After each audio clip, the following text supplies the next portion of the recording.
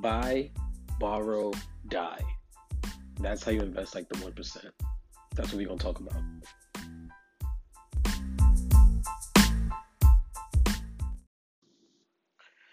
First, I want to say I got this topic from Andre Jack. I hope I said it right. He's a YouTuber. I came across his video, and that was the title, "How to Invest Like the 1%." If you haven't checked it out, you should definitely. He will break it down way more, better with visuals and everything. But I'm just giving my take on it and what I took away from it, and it really resonated. And people, how to say, when you first start investing, when I first started investing, I had the mindset that you accumulate money and then you just sell it at some point to fund the rest of your living, or fund the things that you want. But buy, borrow, die is like gold. So basically, buy is the accumulation part. That's the phase. That's the part of life where you're like trying to, gain as much assets as you can. You buy stocks. You try to buy. That's when you're working a lot. You're generating money. You're building your assets. So you're buying. You try to buy a house. Not a car because that depreciates. Other assets. Buy stocks. Buy property. Um, Stocks and bonds, property, other assets, businesses. That's where you start investing in businesses, trying to open up businesses, assets. That's where you buy as much assets as you can. That's the buy phase. You're buying as much as you can. That takes up a large portion of your lifetime. Say, you start working in your early 20s, 18, 19, 20, and then you're working up until 60 year. All that time you're just buying and accumulating. That's when you're trying to accumulate as much stuff as you can. Then you get to the borrow phase. What the rich people do, they don't borrow they don't borrow using credit card debt, like with credit card that has high interest rate, consumer loans. They borrow against their own assets to fund their their expenses. So for instance, they buy a house and they'll refinance it or take what's called a home equity, get a home equity on the house. You pull out the equity from the house. The interest rate is a lot lower because it's tied to the asset of the home. So you'll get that interest rate of really, really lower compared to a credit card that has nothing, there's no tie to it. They're just, you're just borrowing money and you're paying it back at the interest rate that they say.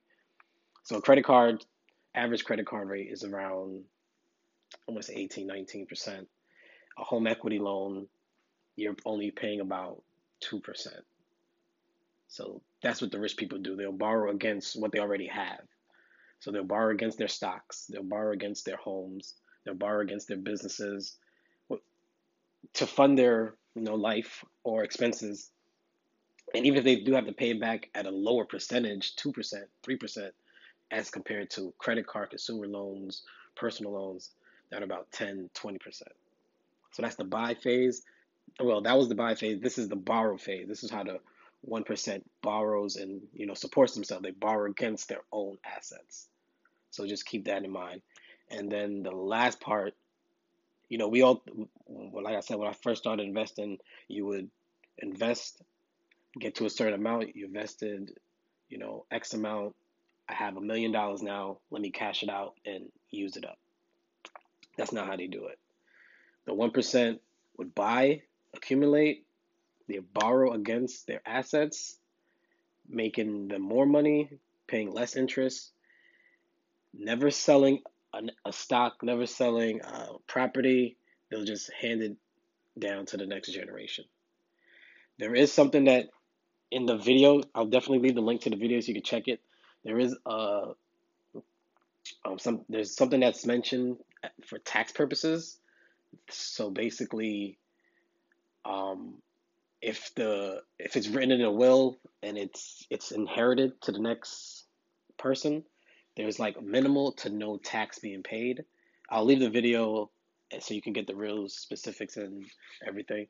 But yeah, once you inherit the money, there's like you close the gap between the taxes and you're basically paying next to nothing. So the money is just getting transferred from literally that person to the next person, and they start at that point with that amount of money, and it just keeps going on and keeps going on, and it just keeps going on. So buy, borrow, die. It may be hard to do.